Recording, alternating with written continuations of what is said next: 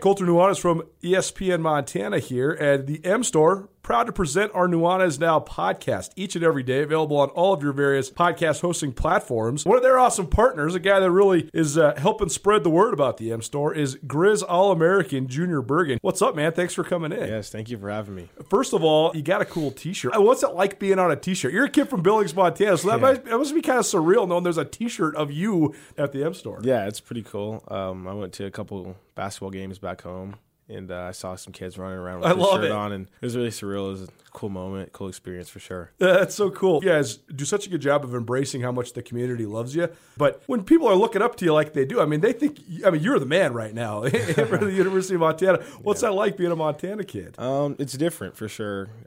Growing up, you kind of look up to guys like who are in the NFL and stuff like that. But, it's just great to have a positive influence on these kids' lives. I just want to make sure I set the example and lead by example and give them someone to look up to. Go check out the M Store. They're located there at the corner of Higgins and Broadway here in the city of Missoula, and you can also visit anytime online, montanamstore.com. They have all the latest and greatest, a whole bunch of original Grizz gear, and of course, they have Junior Bergen t-shirts. Junior Bergen, proud partner with the M Store, as well as us here at ESPN Montana. Thanks for swinging by, man. Yes, sir. Thank you for having me. The M Store, where they're all Grizz all the time.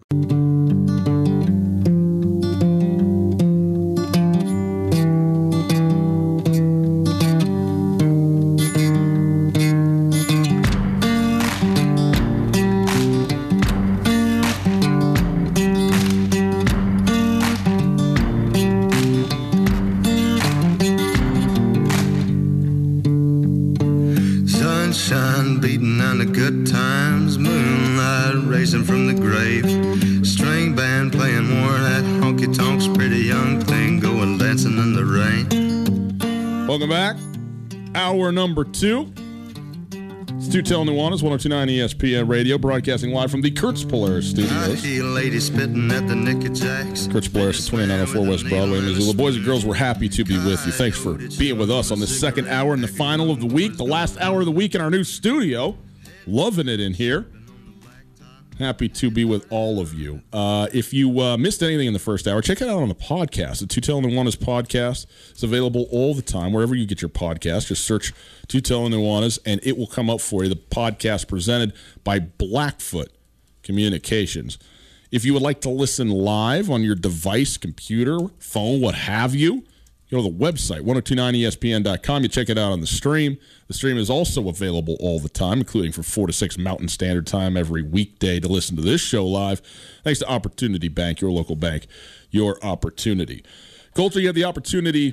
Was it last week? I guess it was last week, or maybe a week. It was March 23rd, so whatever that was. I think it was actually week and a half. I guess it would have been 9 days ago. Okay. Yes.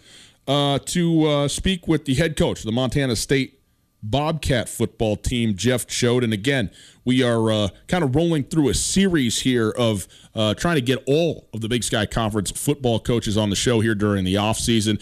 We've already had Bobby Houck and Rob Fennessy, among others, Dan Hawkins as well. We have several more coming up, and also Justin Green, the running backs coach, recruiting coordinator for the Grizzlies, going to join us as well here coming up. But you had an opportunity to talk with Coach Choate, and rather than playing the entire interview as such, we have lined out a bunch of sound from that to discuss sort of in bite-sized morsels, as it were.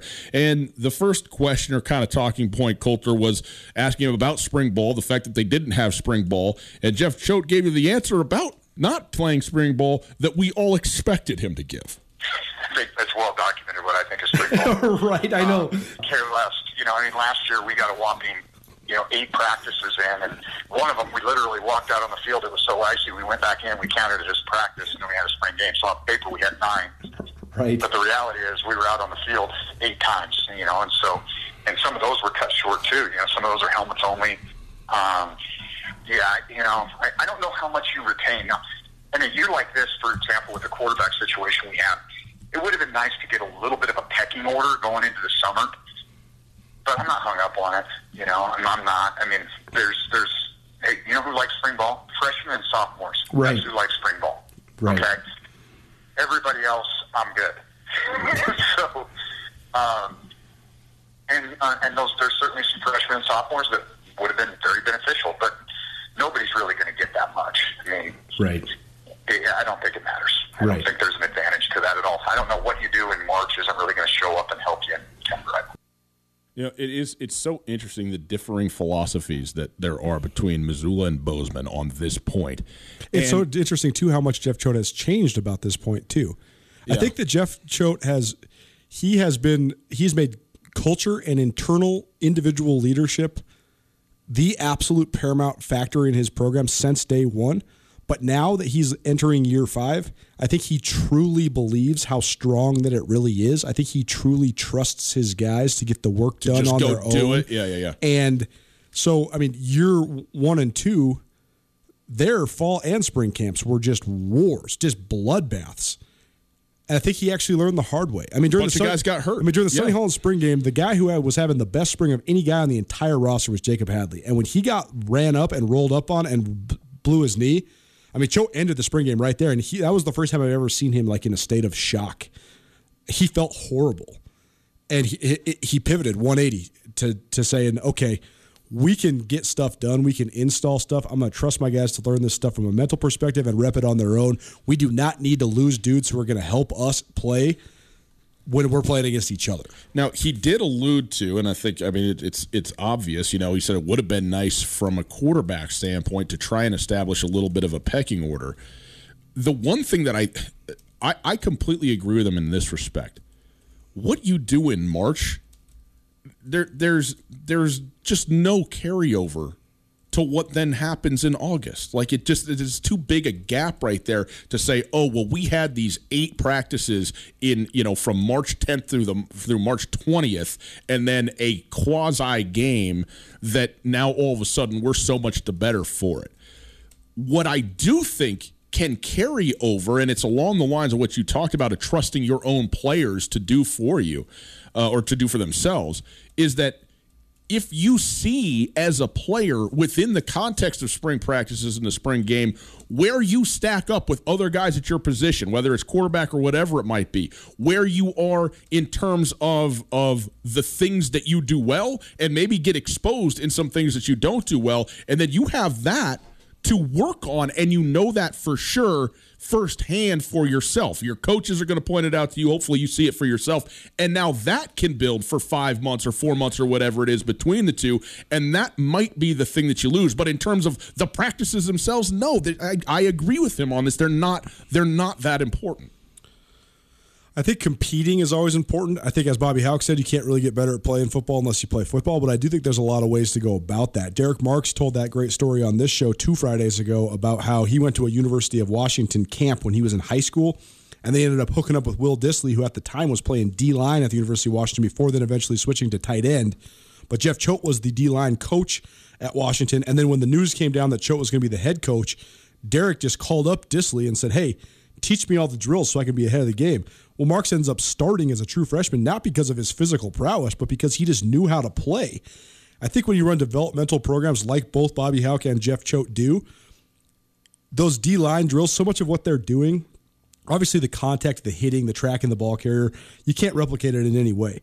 But if you watch Montana State's defensive line practice, they do the same practice every day for 45 minutes. The first 45 minutes is the same every single day. And I think that's why their fundamentals are so awesome. You've seen this with Coach Hauck down here in Missoula. The first 40 to 50 minutes of every single Coach Hauck practice is this gigantic individual special team circuit into this gigantic individual tackling circuit. The only guys that aren't doing it are the kickers, punters, and quarterbacks. Everybody else is just running around the Dorn Blazer field, and they're doing almost the same thing every day. But you can do that kind of stuff on your own. That's what I'm saying. I think that the value of the spring practice is setting yourself up for the next 4 months before you get into August. It's not in the actual act of having the spring ball. And if you have enough things for your guys to work on, or you're established enough from a veteran leadership standpoint and all of that stuff, you can get that stuff done anyway and need to be, and you don't have to have formalized practices or whatever for that to build and for yourselves to get better. And again, the oddity here is I think that actually it would have benefited Montana State more than Montana in this particular season and scenario because of what they're trying to figure out at their quarterback spot, and also a couple other places they're trying to get themselves organized. Everybody is, but especially with the QB scenario, it would have been helpful to them, this year. I think it would be more helpful to Montana State than Montana from the quarterback scenario because just because even though Cam Humphrey hasn't outright won the job, he started games before. He's a fifth-year senior, and I think that even no matter what happens with Cam Humphrey, if he is or is not the starter this year, he's still going to be a leader on this team because he's already established that. He came in as a transfer, and he bought in right away, and he was totally okay with being Dalton Snead's backup for 2 years. Yeah. Well, and so I think that even if he's not the guy that's going to win the job, when he calls you up and says, hey, guys, we're going to go have a player run practice, then you can go do it. Montana State, Tucker Rovig established himself as a leader, but they don't have that hierarchy because there's also some guys that really like Casey Bauman. But then how charismatic is this Matt McKay kid? We don't know. But, I mean, you imagine he's pretty confident. He's a 4-star recruit who started in the ACC a couple of years ago. Yeah. But that's where it gets weird, right? Because then all of a sudden, even if it's not toxic, you can still have fracturing in your roster. Like, I'm going to go to Matt McKay's player run practice instead of Tucker Rovig's, just because I like him, whatever. Right, but it's just a weird deal. That's where, like a leader like Snead's got the group text with everybody, right? Yeah. Here's what we're doing today, boys. Yeah. This is my show. I'm running it. That's where a fifth-year senior quarterback is so important. Well, speaking of quarterbacks, you did ask Jeff Choate about his quarterback specifically. This is what he had to say. We'll provide some structure for him. I mean, you're always going to at least give them a framework to work with it. And as you mentioned, I mean, Tucker and Casey, too, they've both been through this and really kind of been the primary leaders in terms of how the structure was going to go and keeping the time and keeping everybody on task so it is the practice, if you will, flows with good rhythm. And I think Matt is like that. I mean, he's a football junkie, and you can tell he did those things. I mean, he went into the season as a starter, started 5 games at NC State. I'm sure he was responsible for running those there. And so I don't get hung up on that. I feel like, if we give these kids the right structure and set the expectations the right way, they're all capable of leading. And so the good news is, I think we're in a place. If you'd asked me that question 3 years ago, I would have been terrified. Right. But right now, I feel pretty good about the guys. Like Lewis Kidd's calling me. He's like, "Hey, coach, I'm in town. I was thinking about having these group workouts." I'm like, "Yeah, it's probably a bad idea right now." It's like, "Well, what if we just said, hey, let's meet on the intrail field. Let's go 3 guys at a time, and we'll have 30-minute blocks." I'm like, "Yeah, do your thing, man." Whatever. Right. And so he's kind of got it figured out.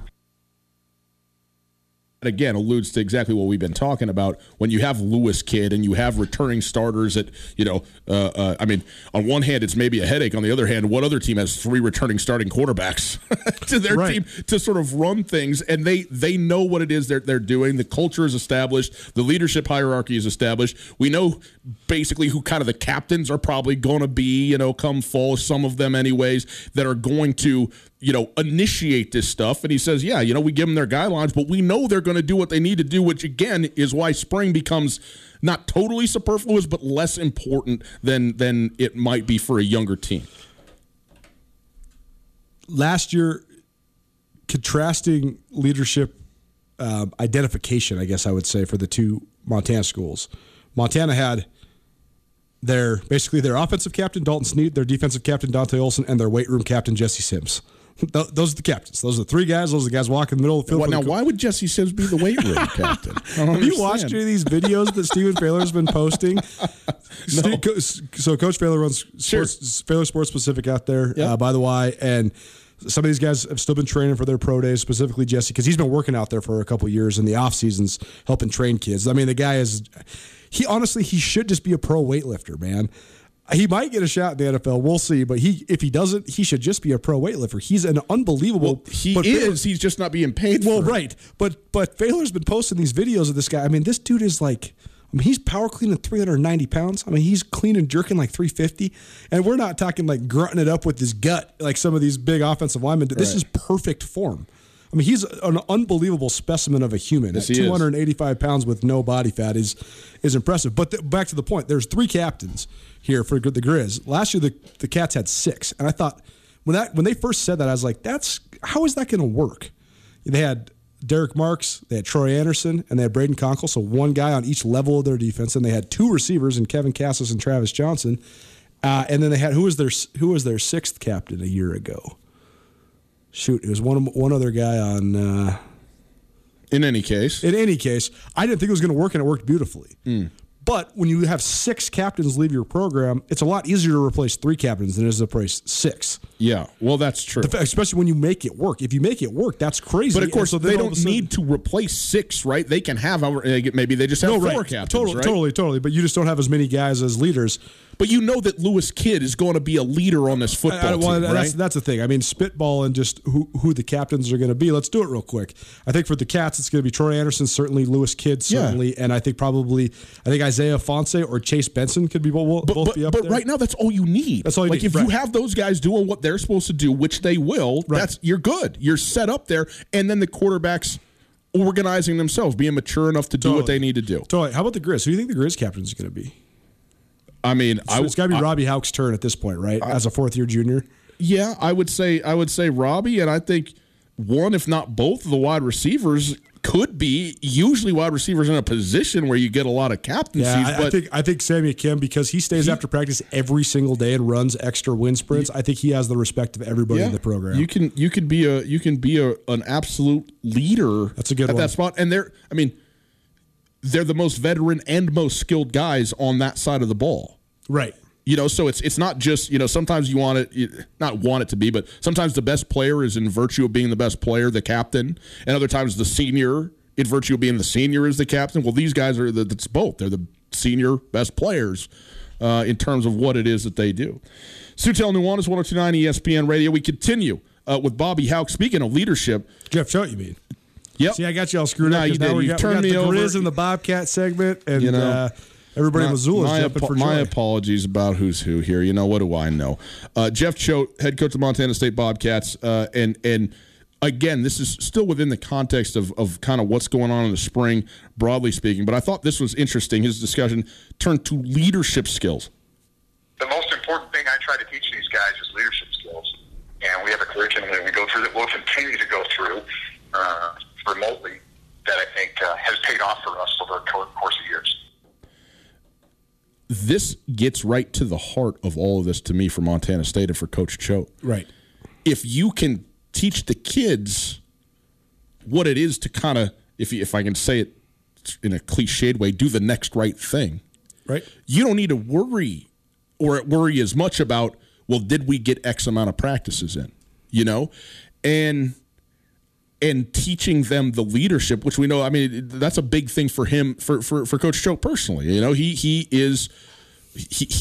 loves running the show, and he's good at running the show. Well, and when you talk about some of these, and when you empower people, especially your players, that's what being a good leader is as a head coach. Let them be good leaders as kids. No doubt. Yeah. And sometimes in college football and college sports in general, when you get these buzzwords like culture and leadership and all that, sometimes they can just be so empty.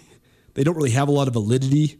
And a lot of times when, a guy like Jeff Choate, who is very forward and in your face and confident, but also articulate, and he preaches his vision endlessly, exhaustively sometimes I think that people think they're skeptical of it. He teaches a class on Fridays for all his football players. I shouldn't say it's not a registered university class, but it's he gives a talk, a little seminar Friday, or something, and he calls it the art of being a man.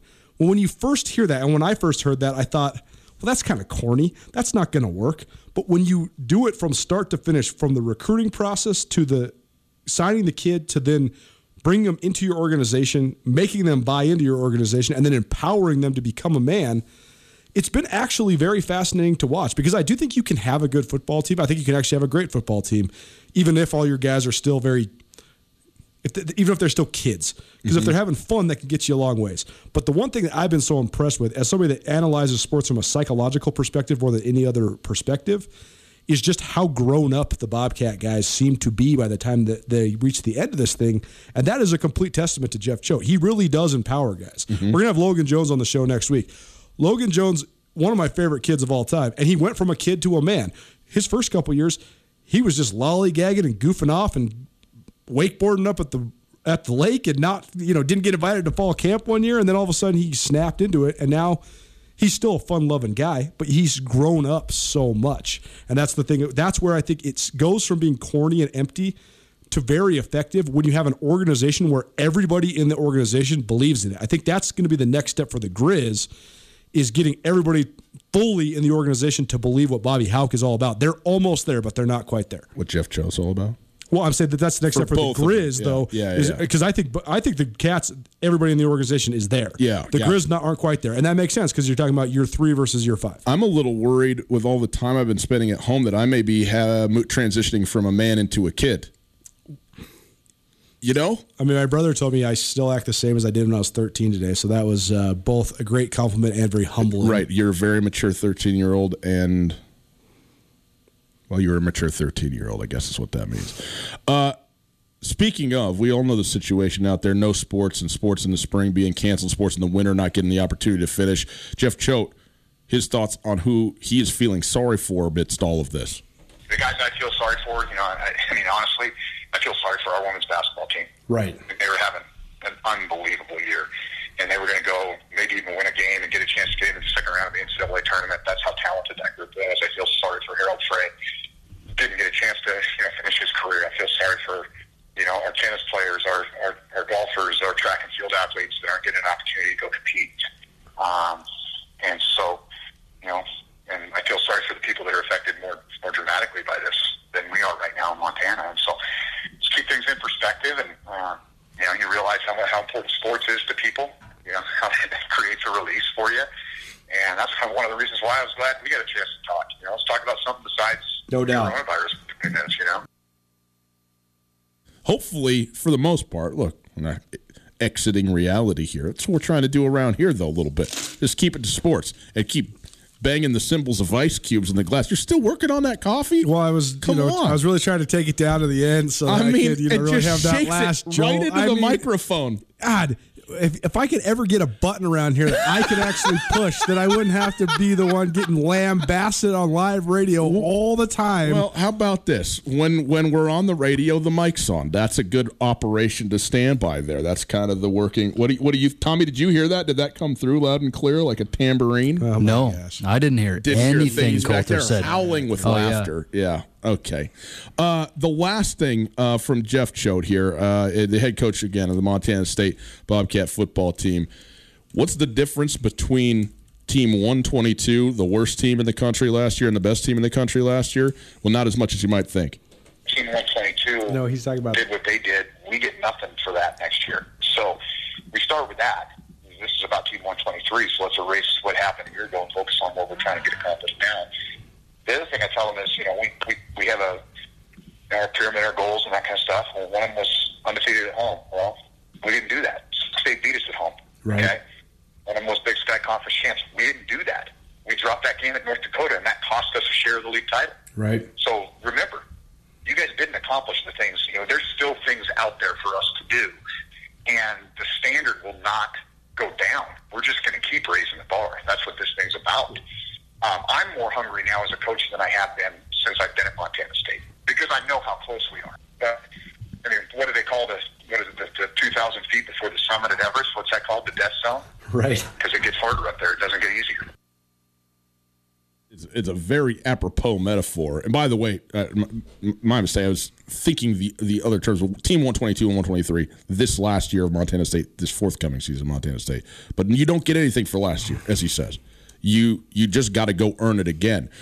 It is interesting, though. We talked about, hey, is Montana actually going to be better than they were a year ago, given how much they progressed from year 1 to year 2 under Coach Hauck? Well, I'll tell you what, Montana State wants to be better than they were a year ago when they went to the national semifinal. Right. And as Coach Choate said, hey, there's a lot of ways we could be better. Aside from that, I mean, we didn't win the Big Sky Conference championship. We didn't win every game in Bozeman that we played. So there were goals that went unmet, even within the context of one of the best seasons in the history of the program last year. So that's one way that you can raise the level. But again, he's absolutely right. Once you ascend to a certain level, to surpass that yet again becomes, to go from 6 wins to 10 wins. It's just as hard to go to that 11th win, just one more, than as it was to, maybe win 4 more. And to go from not being in the playoffs to being in the playoffs to making it to a national semifinal, the next step there, buddy, I mean, that is a huge amount of work to get back to that point, and then even to surpass it. Well, totally. And this is why the playoff system is so fascinating, because Montana State, I believe, was one of the top 8 teams in the country last year. That was what I expected them to be going into the year, and that's what they ended up becoming. I don't know if they were one of the top 4 teams in the country, though. Mm-hmm. They just got the draw where Austin Peay surprised and sort of blitzed Sac State out of the playoffs. Sac State was the worst matchup in the league for the Cats. They didn't have to play that team to earn the right to go to NDSU. Right. And then they were able to just run roughshod over an Austin Peay team that's defense was all based on speed, which was a good matchup against Sac, a terrible matchup against Montana State's 300-pound offensive line. Am I right about this? They played Austin Peay in Bozeman, but if Sacramento State would have won that game, would have been in Sacramento State. Been in exactly. So that one game gave them another home playoff game, a night game, a raucous atmosphere, and they go ahead and take care of business. You can't slide them. Final Four is Final Four. But as Choate said, they don't have a banner. They don't have a trophy. They haven't won the Big Sky yet. So that's another way you can get to the next step, even if you don't even have a better record. Just win the Big Sky. Yeah, absolutely. Keep the Great Divide Trophy in-house. To me, although Montana State loses a lot, they lose some incredibly talented players. And there's some big question marks in terms of, can they continue to fortify the defensive line without becoming the minor league for the Washington Huskies, basically? Can they replace local products that were willing to just completely sell out for the program, like Mitch Brott, Braden Conkle, and Derek Marks? That remains to be seen, too. But they've won 19 games without a quarterback the last 2 years. So what happens if they find one? What happens if Tucker Rovig becomes not just serviceable, but pretty good? What happens if he becomes great? What happens if Matt McKay is just straight up great? What happens if they add an actually legitimate passing game to their stellar, almost at this point, peerless running? I mean, they've led the league in rushing the last 2 years in a league that has a triple option team. That's impressive.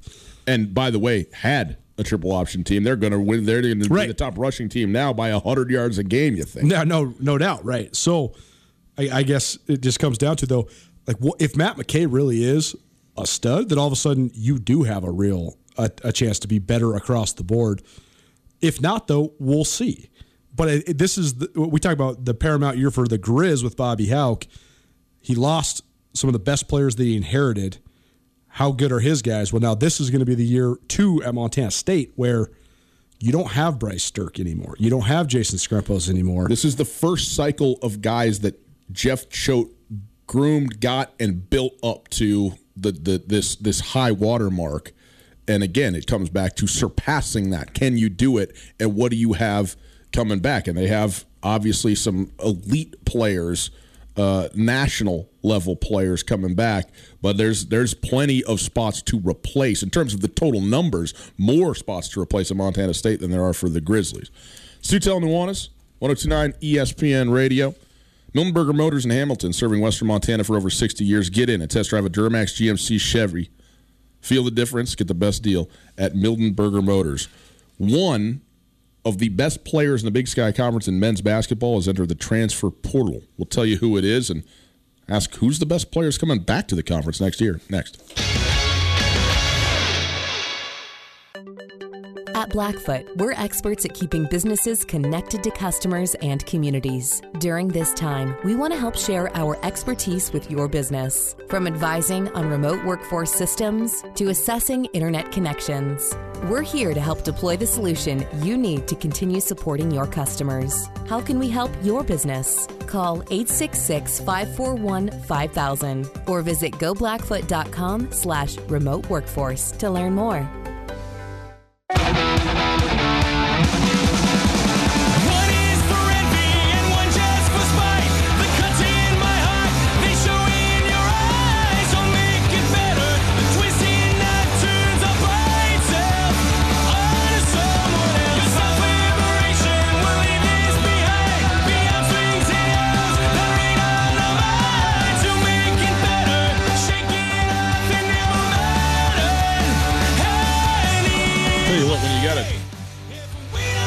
Trail DJ running your show, you get some good tunes coming through here. It's Sutel Nuanez, 102.9 ESPN Radio. Great to be with all of you on this Friday. We hope you're well.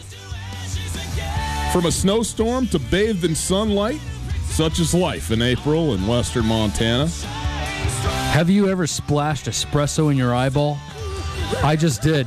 And as much as I'm into it, it's brutal, man. It's really, really painful. You know, Florence, they make a very good but premium and I might say strong cup of coffee. Man. So you got to be very careful with that. Put some eye goggles on. You got your mask on. Put your plastic eyewear on. I need it. Your coffee. Look out, people. At Gus Tutel on Twitter, at 1029 ESPN, and at Skyline Sports MT as well. Checking us out on the social medias. Appreciate that. Coulter, a significant development in the landscape of Big Sky Conference men's basketball. We know this is just the way of the world now. There is a ton of kids that are leaving teams and arriving at teams in terms of transfers in Division I men's hoops every single year.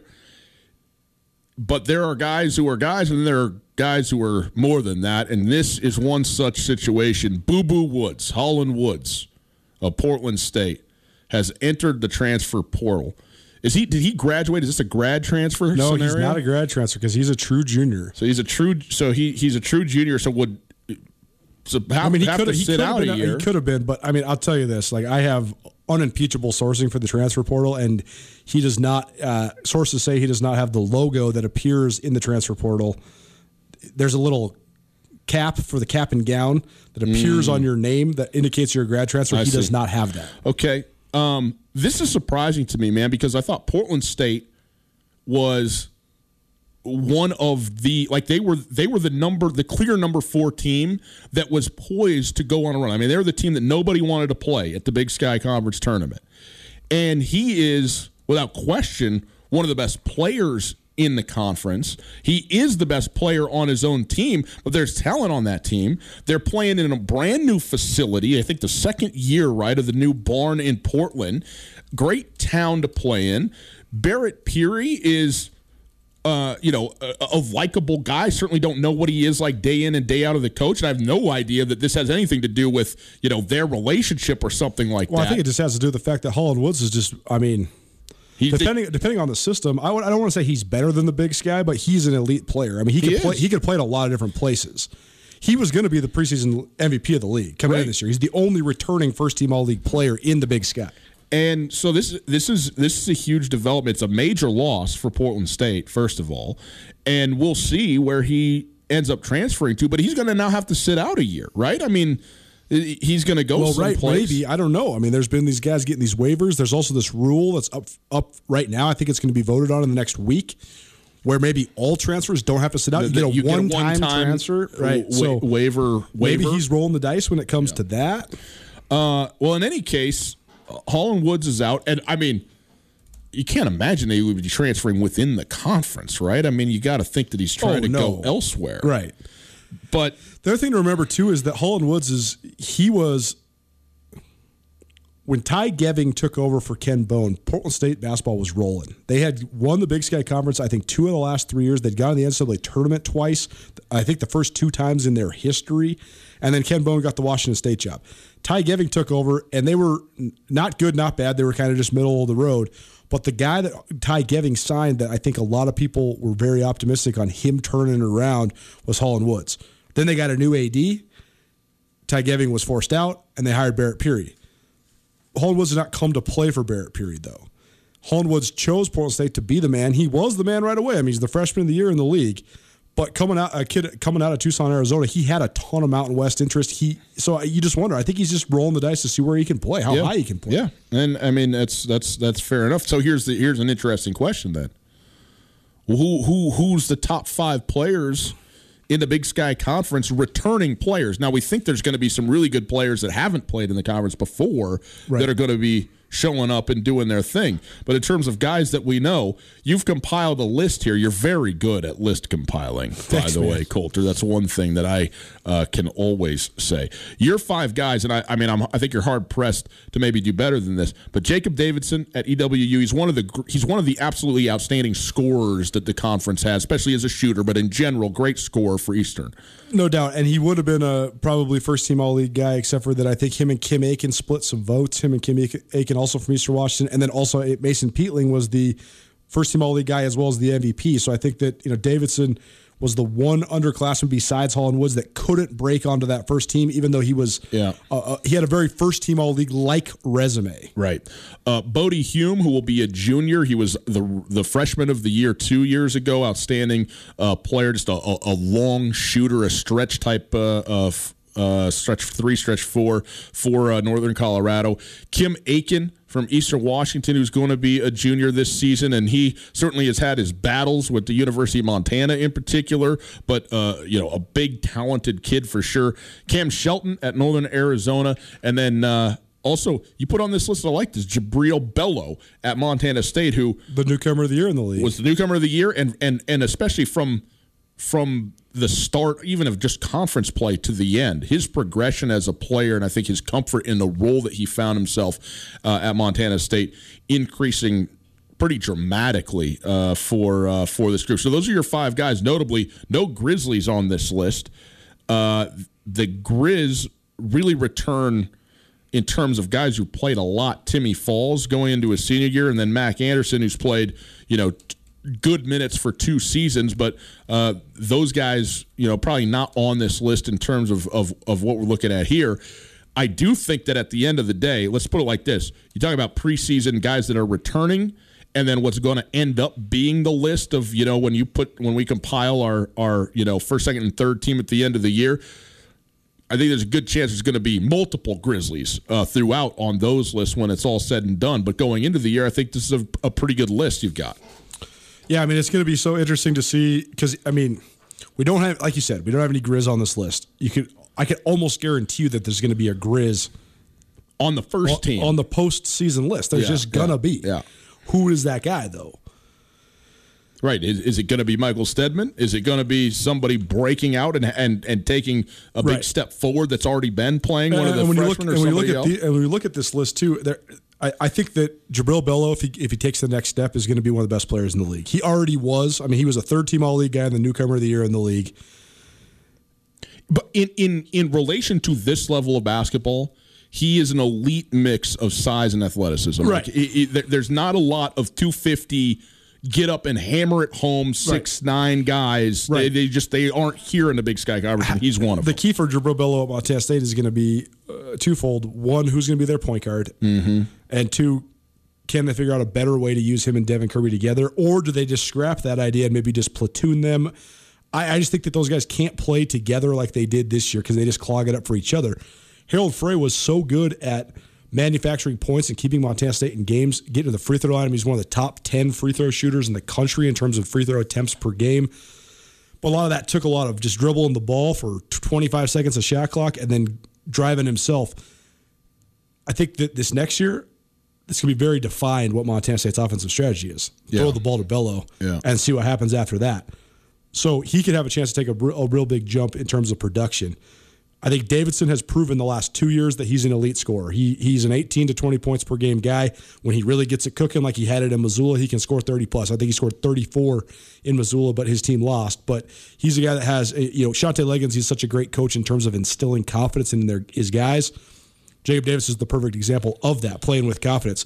But then you look at the other guys on this list, it seems to me that there's a little bit of unrest at Northern Arizona right now with Jack Murphy getting fired, or I guess Jack Murphy seeing his way out the door before he could get fired, Shane Burkhardt taking over on an interim basis. But then as soon as Shane Burkhardt was retained, Bernie Andre leaves, Cam Satterwhite leaves, Carlos Hines leaves. So on one hand, you could say now this is Cam Shelton's team. He has a chance to really thrive. He was a third-team All-League guy. I thought he was really good this year as a sophomore. On the other hand, though, what does he think of the whole thing? Is he going to be empowered by Burkhardt, or is he going to be an outsider as well? Well, and it's always this question too, right, Coulter? You see this in football a lot, but a lot of times you go, well, if you were a great duo and half of that duo leaves, well, how many more looks is this, number one guy going to get when he's by himself? But also, the fact that there were 2 or 3 good players opens things up so much more for the entire team of which you are a part. So that, all of a sudden, if you are the clearly and obvious best player on your team, there's so much more scouting, preparation, and attention paid to you that maybe you don't even have the production that you had a year ago when it's all said and done. And I guess that's something that we will look forward to finding out a year from now. And then Bodie Hume, I mean, Jeff Linder's out at Northern Colorado. Joe Radabaugh is not at Northern Colorado anymore. Hume's been a great role player. He's been one of the best role players in the league, playing alongside Jordan Davis and Joe Radabaugh, and then this year playing alongside Radabaugh.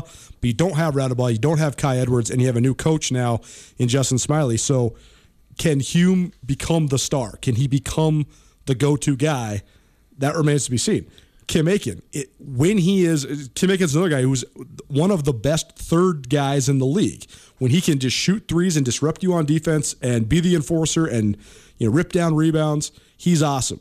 But can you really trust him to be your number 2 behind Davison? I don't know. That's the brilliance of coaching. That's where Shante Leggins is going to have to turn, because Kim Aiken is a feast or famine player. I think he's one of the biggest game changers in the entire league when he's good, and I think he's an absolute liability because he can just go completely off the rails when he snaps, and he snaps more than anybody in the conference. So how do you keep him under control? Yeah. It's Tutel Nuanez, 102.9 ESPN Radio. We'll take a break. We'll wrap up the week. We're going to have ourselves a little fun conversation. What are you doing this weekend? And I got a music question for Colter. I'm going to spring it on him next. At Blackfoot, we're experts at keeping businesses connected to customers and communities. During this time, we want to help share our expertise with your business. From advising on remote workforce systems to assessing internet connections, we're here to help deploy the solution you need to continue supporting your customers. How can we help your business? Call 866-541-5000 or visit goblackfoot.com/remote workforce to learn more. Happy Friday, boys and girls.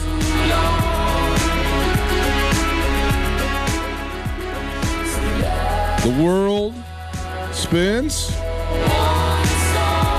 Tutel and Nuanez are on your radios. That we know for sure. Boy, happy to be with you. If you missed anything in the show so far, check it out on the podcast. The Tutel and Nuanez podcast, available wherever you get your podcast. It's available all the time, and it is there. Thanks to Blackfoot Communications. Just check it out at all your favorite spots. Rate it, review it, subscribe to it. We appreciate that. 329-1899, the phone number. All guests join us via the Rangich Brothers RV phone line. Couple of things that we wanted to get to here at the end of the show. First of all, Colter wants to know what I'm doing this weekend. I had big plans to go ahead and get out of town. Gas being the price as it is, I like to quarantine in my van as much as I do anywhere else, and then you get out. I will say this, though. I had this happen last weekend. I was driving our fair state, taking it in. I have 3 children, Colter, as you know. And the bathroom situation is a very difficult one right now with all the businesses in the world closed down. You know what I mean? And you don't just want to run your whole family. I know the grocery stores are open, but you don't want to just go in there to use the facility and, be all in there together and do the whole thing. I don't know. I just don't know. I just don't know if you want to do that.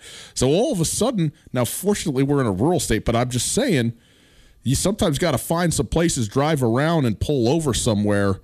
And it's not so easy as just getting in the car and going, because there's multiple stops. There's not always a place to make a stop that makes sense. You know what I'm saying? So that said, gas is under $2 now. It's under $1 actually in some places in this country. It's crazy. So I think maybe a drive might be in order for me this weekend, and also cooking. I'm going to get out there, do some of that. How was the pork belly? I overdid it. I didn't overcook it. I overate it. And, easy to do. But I still do have a fair amount there.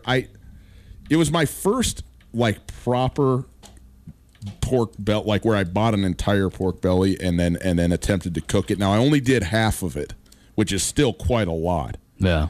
But it wasn't. I got work to do. I think the marinade was good. I think the execution was B- work, but certainly edible. Got the job done, And I'm going to crush some of it up. Don't worry. You're going to be on the receiving end. Nice. Okay. I know why you're asking these things, Tommy. But Coulter, here's one thing that I did do last night. Okay, and this is what I want to know. This is my little, not a quiz, but it's just a normal question for you. Okay. What are your thoughts on One Republic? I don't even know. Who is that? Well, Tommy, now tell him that he does know who One Republic. I mean, not even in the name, but I mean, I guarantee they're like a boy band, right? No. I mean, they're just a band. They're like an instrument playing group of musicians. They're what you call like a band. Nauseating pop music, right? They are poppy. They're pretty poppy, right, Tommy? Pretty poppy. If they are who I think they are, they like define 21st century bubblegum. Would you get my back? Would you take my call when I start to crack? Would you rescue me? There's one. Would you rescue me? Would you rescue? They are certainly not a boy band. Like they're actually independently, like pretty classically trained musicians. Lots of strings, cellos, things going on in their music and so on. Everything that dreaming about the things that we I guess. Okay. The reason I ask, okay, I'm not a huge One Republic fan. Okay. All things your daughters considered. Probably are. They might be. Here's what's amazing to me. Ryan Tedder, who I've only learned his name. Okay, so they have their documentary, or it's not even. It's like sort of one of these like live song, then like a portion of an interview followed by another live song, followed by an interview on Netflix. Okay, of One Republic. So I watched this last night, and Ryan Tedder, who is their lead singer or whatever. As he has been, concurrently in this band One Republic for, 15 years or whatever, has also been one of the leading songwriters and producers in all of music. And now I know what you think about the engine, both of you, that is the machine that is just produced or whatever music. I get that. But are you ready for the list of people that he has written songs for? I am. Adele, Anita, Backstreet Boys, Beyonce, Big Time Rush, Camila Cabello, Demi Lovato, Ed Sheeran, Foster the People, Hilary Duff, Jennifer Lopez, Mo, Maroon 5, Logic, Lil Nas X, Paul McCartney, Taylor Swift, U2, Pink, Selena Gomez. Like, this guy is responsible for... It's not pop music, though, because you just named every single pop star on the planet. It's fake news. No. What I'm telling you is he's responsible for, like, half the songs that you know. Do you know who Jason Aldean is? You're not a country guy at all. No. I mean, I have heard the name. So Jason Aldean, it's funny because Jason Aldean's considered, like, I don't want to say attractive. He's considered, like, a sex symbol now. But... Jason Aldean. This is Jason Aldean? Jason Aldean wrote almost every country song by there's some country people like Garth Brooks, Alan Jackson that write their own music. Okay, right? yeah. But so many of the rest of them are just in the Nashville machine, and they're just the singers, and then there's the songwriters over here. Yeah. Well, Jason Aldean wrote something like 60 number one hits, but he could never get a record contract. No one ever let him do it because they told him he wasn't attractive enough. Somehow, some way, the world changed enough where then they gave him a chance, and the guy looks pretty edgy. I mean, I'm not one to judge. He looks fine to me. But oh, my goodness. But so then he started being able to sing at his own songs, and then he had like 3 straight number one albums. He was like the biggest country star in the world for a brief moment. I saw him in Bozeman circa 2015. It was awesome. Great concert. Yeah. Who would win in a fight? Jason Aldean, Alan Jackson. Jason Aldean. You think so? Oh, yeah, dude. Jason You Aldean. couldn't be more wrong about that. Why? Because you love Alan Jackson? Alan Jackson's a way bigger badass than Aldean could ever Alan possibly Jackson, be. Isn't he pretty tall, Alan Jackson? Yeah. Tall enough. See, this is one thing that people don't really get about the music industry. Tommy knows this just about the way that record deals are made, the way that songwriting is distributed, the amount of points you have on your record on a record deal, or who owns the rights to your song when you play it. Tommy's been in a semi-famous band, and he gets royalties. Very famous. Times. Yeah, Comatose Milk, very famous band. Nice plug. The Alan Jackson might be, besides Garth Brooks, because Garth Brooks has sold more records than anybody on the planet ever, which is incredible to say. More than Michael Jackson, the Beatles, anybody. And he wrote almost every single one of his songs. But Alan Jackson has always had an exclusive record deal where he gets something like 75 points, 75 out of 100 points per record. So that means 75 cents of every dollar that people spend on his records, he gets. Like 75%? Most people get like 8 points or 10 points. Alan Jackson gets 75%. Because he self-publishes. He self-publishes. He also has he owns the rights. He wrote every one of his songs, but he also owns the rights, so he gets the full dividend for everything. Yeah. So this guy has written 75 or 80 number one hits on the country music charts. I mean, I can't imagine how much money he has. I mean, think about how many. I mean, you could not listen to the radio in a day anywhere in the country. If you're listening to country radio, you don't hear an Alan Jackson song. Is that right? I mean, wouldn't you say, Tommy? No, it's true, yeah. If you listen to country radio, you're going to hear an Alan Jackson song, a George Strait song, and a Garth Brooks song. Tommy, they have BMI, and what's ASCAP? ASCAP, BMI, CSAC, and SOCAN are the four primary. That first one is just still so remarkable for me. I don't even know what it is, and I don't want to know. I just know that it's ASCAP. Okay. So these are the functioning entities that collect money to pay out the royalties that commercial radio uses when they play songs. Am I saying that roughly accurately? Roughly accurately. How much does a radio station pay for the rights to use a song one time, and does it vary? It varies wildly? So much. Okay. Well, what's the most in the what's the range? It could be anything from 18 hundredths of a penny up to $1. Wow. Honest to God. I mean, now what kind of song would it cost $1 to play it once on your It depends on the market size and the median household income. So if you're in a major market like Robert Chase in his, Chicago days when he played Nirvana, those guys made like actual physical money from that, whereas my spins from Comatose Smile over the last 6 years on the trail have netted me almost 1 cent. And that's an actual honest-to-goodness figure. I will show you my BMI royalty statement. It's insane. That's wonderful. This makes me so happy. Can I close out the show with one question for you? Yeah, well, yeah, of course. Let me revise my question from yesterday and be a little bit more articulate. Okay. I will progress forward now.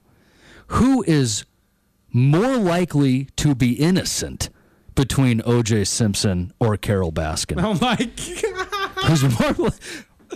Where does innocence more likely live between the two of them? Man. I don't know. I haven't delved all the way down the rabbit hole of this Carole Baskin thing, but that seems a little bit more uncertain to me. I don't want to be. Let's. I mean, if I'm gonna, I'm not taking this in the spirit. I'm taking it to the letter of the law, like you said. Yeah. O.J. Simpson is in fact guilty. He did go to jail. Now I understand you're asking me about what is it that he's guilty for, but he was proven guilty of racketeering, stealing memorabilia. The Vegas thing, right? So, there was a Vegas I guess it's a 0% chance there, whereas for Carole Baskin, I'm not asking you to tell me what happened in the history books. I'm asking you to tell me who's more likely to be innocent between the two. Man, I mean, yeah, I guess I'll go with Carole. It's not the popular answer because she's all the. I don't know. She's the one that everybody's trying to figure out where we at here. You actually think so? You think OJ could be more guilty than Baskin? Well, you can't be more or less guilty either or, Your Honor. It's binary. There's not degrees of it. It's not. Anybody out there that's bored or you're looking for something to watch, anybody that missed it when it was occurring, I don't care if you like or don't like sports. Yeah. O.J. Made in America. O.J. Made in America is, in my opinion, as somebody that I have not watched all the documentaries in the world, but I think I'm pretty close. It's the greatest documentary ever made. It is the greatest documentary ever made. It analyzes everything. If you are somebody that likes sports, you'll love it. If you're somebody that likes drama, crime, deceit, if you're somebody culture, Americana. Yeah. You know what makes it so good? Race. I mean, the racial element of it is just insane. Yes. I wasn't around at the time and paying attention, and they spend 3 episodes, which are 2 hours each. So you got 6 full hours of history as to why it mattered. Exactly. That's well done. That's great cinematography. That's the thing. I mean, Tommy, how old are you? 26? 26. There's so many people that they only remember OJ as the guy who got away with murder and then this crazy guy who's on Twitter. People forget that the element of athletes endorsing products was invented by O.J. Simpson. And then the fact that he was an African-American from Southern California, that he was one of the most beloved, famous, well-recognized, and revered people in the country, on the planet. Yeah. I can't even make a comparison to what it would be like if someone else was to get in the situation that OJ was in, guilty or not. Well, as soon as I'm done rewatching all of Tiger King for a fourth time, I will get into it. What is this, Alan? Is that who is this, Tommy? Kenny Rogers, dude. Rest his soul. Good choice. Good choice. Boys and girls, we ride out with Kenny into a weekend. Have a safe and enjoyable one. Back on Monday. Know when to hold up, know when to walk away, and know when to run. You never count. Get commencement ready at the Montana State Bookstore, your best place for blue and gold on game day or any other day. Their grad fair sale is going on right now if you visit msubookstore.org. Free regalia when you purchase a diploma frame at the MSU Bookstore. You can obviously visit the MSU Bookstore on the Montana State campus. The Montana State Bookstore, your best place for blue and gold on game day or any other day. Visit on campus or at msubookstore.org.